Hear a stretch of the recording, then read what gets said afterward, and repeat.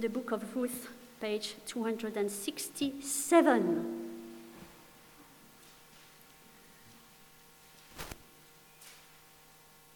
And this is the chapter 1, and we're going to read from verse 1 to verse 5. Good. In the days when the judges ruled, there was a famine in the land. So a man from Bethlehem in Judah, together with his wife and 2 sons, went to live for a while in the country of Moab. The man's name was Elimelech. His wife's name was Naomi. And the names of these 2 sons were Mahlon and Chilion. They were Ephrathites from Bethlehem, Judah. And they went to Moab and lived there.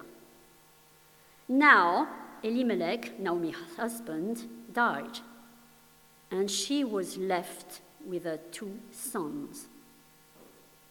They married Moabite women, one named Orpah and the other Ruth. After they had lived there about 10 years, both Mahlon and Chilion also died, and Naomi was left without the 2 sons and a husband.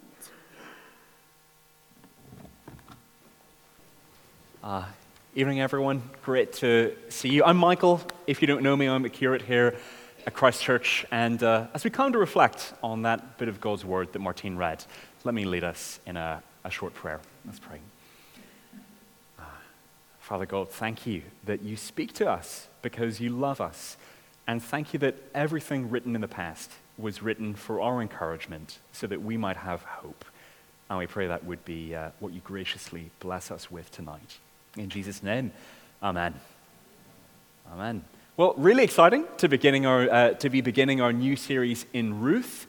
I've loved spending time in this little lovely bit of God's Word over the last while, and I hope we'll find it really useful as we look at it together over the next few Sunday evenings. But tonight, we're just looking at the first 5 verses of Ruth chapter 1 on page 267. Do have it open if you've closed your Bibles during our song. Now, to be honest, when I discovered I'd be preaching on these verses, I wasn't thrilled.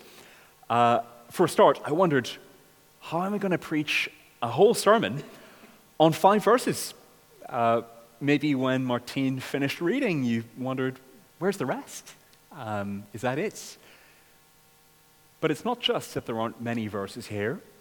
There's a deeper reason I wasn't thrilled to be preaching on this passage. And that's because these verses are so gloomy, so sad, so tragic. And for us to linger on them is uncomfortable. See, as I've reflected on these words this week, I realized I don't like sitting with suffering. I don't like sitting with suffering. My natural tendency is to want to explain it away, or to skip over it, or just to feel better. I don't like sitting with suffering. But that is what these 5 verses invite us to do. And so tonight, together, we're just going to sit with suffering. And it is suffering that really happened in history, like verse 1 says, in the days when the judges ruled. That's the dark time before Israel had a king. And in this time, there's a famine. And we know a little bit about food shortages and prices going up, don't we? But if you're living directly off the land, then, and there isn't a Tesco down the road with bread on the shelves, then famine's a matter of life and death. So we zoom in on this family from Bethlehem in Judah who pack up and they move east to the fields of Moab in search of food, in search of life. And this family isn't some faceless bunch. They're real people with real names. Mahlon, Chilion, Naomi, Elimelech, mom and dad with their boys. And having met them by name, we think we're going to get to know them, spend time with them. But it's not to be. because they get to Moab. And maybe in their heads they have stories of hope from Israel's past. Like Jacob, Jacob's family, who went to a foreign land in famine, and his family flourished there. But this family, though they outrun famine, death finds them. Elimelech dies. We don't know if he died suddenly or if Naomi nursed him as he slowly declined. But Naomi's left without her husband. Funeral number 1. She still has her sons, though. And her husband's funeral is followed by their weddings. Maybe, Naomi hopes, there's still a future for our family. But then Mahlon and Chilion follow their father into death. Funerals 2 and 3. And Naomi's left away from home, without her sons, without her husband, everyone she came with, and all their hopes gone. And the way our Bibles translate verse 5, it doesn't really get across Naomi's loss. The word sons there is really children, literally the ones she gave birth to. It's barely ever used for grown adults. But Naomi has to bury the children she bore. And we've got Naomi's name in verse 5 too. But actually she's not named there. She's just the woman now. As if her own identity, her name, falls apart when she loses the relationships that really mattered. And it's not the kind of suffering that's likely to make any headlines, just a life that's quietly falling apart. A few verses, so much tragedy. Now, when people are exploring the Christian faith, naturally questions arise about suffering. How could a good God allow the terrible things that happen in the world? Like Martine prayed, everything seems broken. And Christian believers, we wrestle with similar questions too. Personal questions. How can God allow the suffering in my life that I'm going through? And an observation that's often made is the Bible doesn't duck the question of suffering. It faces up to what real life is like, with stories like this that don't look away from the deep pain and brokenness of the world. And that is a good thing, is it not? That the Bible faces up to the real tragedies of real life. But this week, I've also found it uncomfortable. Because where the Bible is so upfront about suffering, like Naomi's suffering, that it rubs it in your face, I want to push it away. I look at Naomi's suffering and I try to find ways to put some distance between me and her. Now, here's an example. I read her story and I find myself asking, what did she do to deserve this? You know, what did she do wrong that led to her suffering so that I know I'll be fine if I just do the right thing? What did she do to deserve this? Now, it's possible Naomi's family did sin here. In the context of the Old Testament, it might have been wrong for them to leave Judah for Moab. Moab was a bad place. Going there was playing with fire. And it might have been wrong for Chilion and Mahlon to marry Moabite women. God's people weren't meant to mix with the peoples around them who followed other gods. So it's possible they did some things wrong, and that explains some of their suffering. Maybe, on top of Naomi's grief, she lay awake at night wondering, is this all happening because of this thing we did? Because of some sin? Is this God's punishment? But even if Naomi thought that, the writer never says it's true. The writer never says that Naomi suffered because she sinned. That would be a nice, easy way to explain away Naomi's suffering. But it's not an answer the Bible gives us. See, God has not set up the world so that doing good thing A leads to getting good thing B, and doing bad thing A leads to bad thing B happening to us. A world where people suffer for being bad and people get blessing for being good.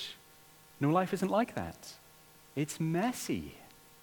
Suffering isn't dispensed according to what people deserve. That's what the book of Job shows us. An innocent man who did everything right, and everything went wrong for him. Now, I don't know if Naomi was a female Job, but she could have been.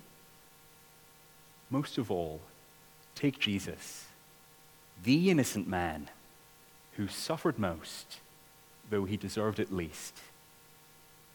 And so we can't just say Naomi suffered because she sinned, and as long as we don't, we'll be fine. No, Naomi's story shows us what life can be like for God's people. What can happen to God's people, to us. That we could be Christians trusting in Jesus, seeking to live God's way, and our lives could unravel, fall apart. Do you feel both sides of that?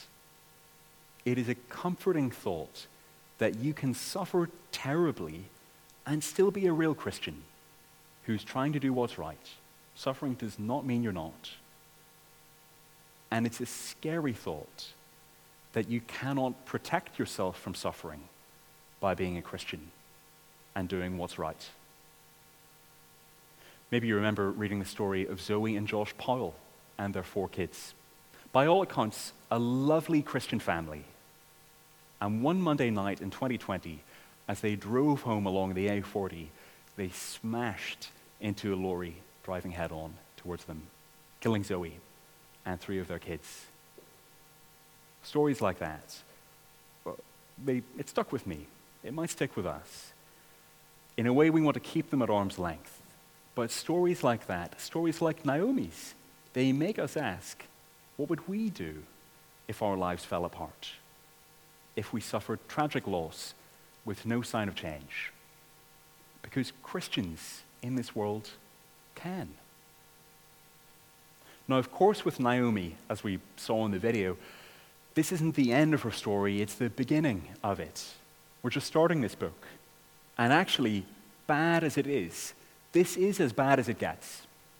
With lots of stories, you'll know this, things for a long time get worse and worse and worse, and then at the very end, finally, things get better. But here, 5 verses in is as bad as it gets, and it only gets better from here. That's the story we're on. See, there are 3 big problems. First, Judah is without a king. Second, Naomi is without a family. And third, the country is without food. That first problem of the king, that's hinted at in the opening verses. It's a time of the judges, which was a time of crazy chaos in Israel. Society all but fell apart.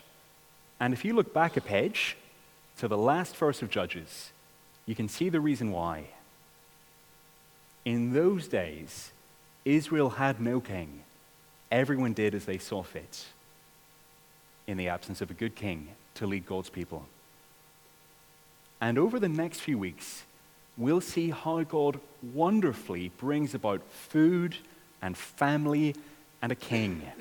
How he turns emptiness into fullness and tragedy into joy in a way that Naomi never could have guessed.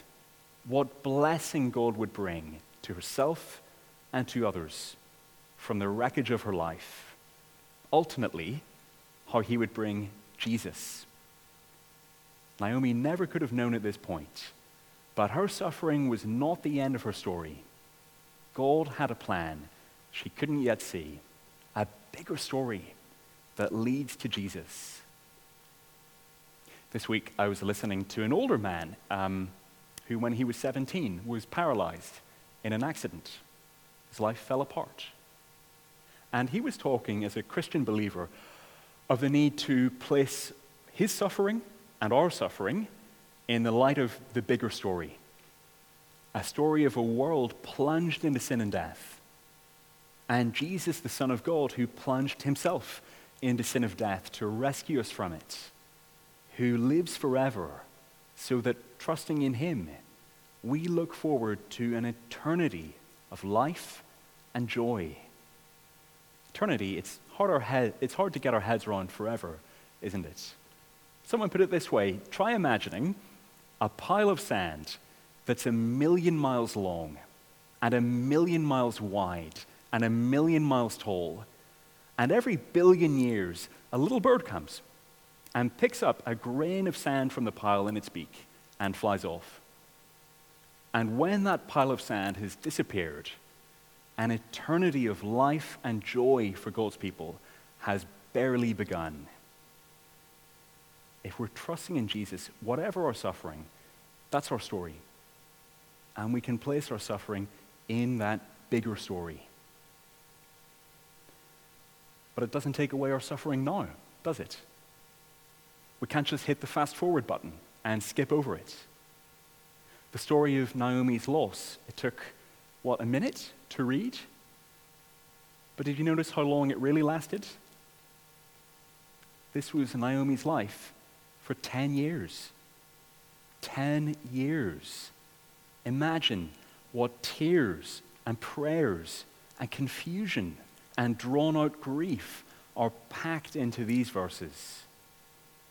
Now, of course, there's more to come. And 10 years are the blink of an eye next to eternity. But it's still 10 years.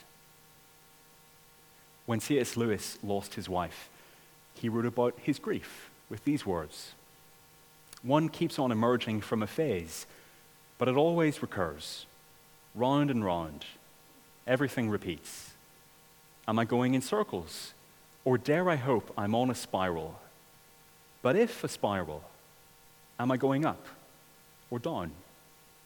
Will it be for always? The same leg is cut off time after time." Our suffering will not last forever. But when we're inside suffering, we can't always see that. Naomi must have thought this was it. What good could come after this? What good could God possibly bring from it? What good purpose could God possibly have in this tragedy? And for 10 years, she couldn't have known. We can't skip over suffering. Which again raises the question, what would we do if our lives fell apart? I guess we can't know until it happens. But here's what the book of Ruth says to us. Be prepared to give and receive kindness. See, those tendencies I find in myself, wanting to explain suffering away, wanting to skip over it, wanting to just feel better, they're really about self-protection, wanting to protect myself. And God rebukes me through this book. Because as it unfolds, we're going to see people who, when tragedy strikes, do not protect themselves, but give themselves to others in costly, loyal love. Love that echoes the costly, loyal love of the Lord. The love of the Lord Jesus, who didn't protect himself, but comes to suffering people and makes our burdens his burdens. See, Ruth will show us how God makes tragedy into the backdrop for beautiful displays of his kindness that he shows through his people. So as we look at this book, lots of things we can be praying for our times. But I hope that God might grow us as people of kindness. That when suffering comes, God might use us to show his kindness to one another. And if life falls apart, that we might be open to receive the Lord's kindness in ways we don't expect. Uncomfortable sitting with suffering, but it is what these verses invite us to do. So time now to reflect and pray, and then the band is going to lead us in a song that helps us to bring our suffering before the Lord. So let's pray.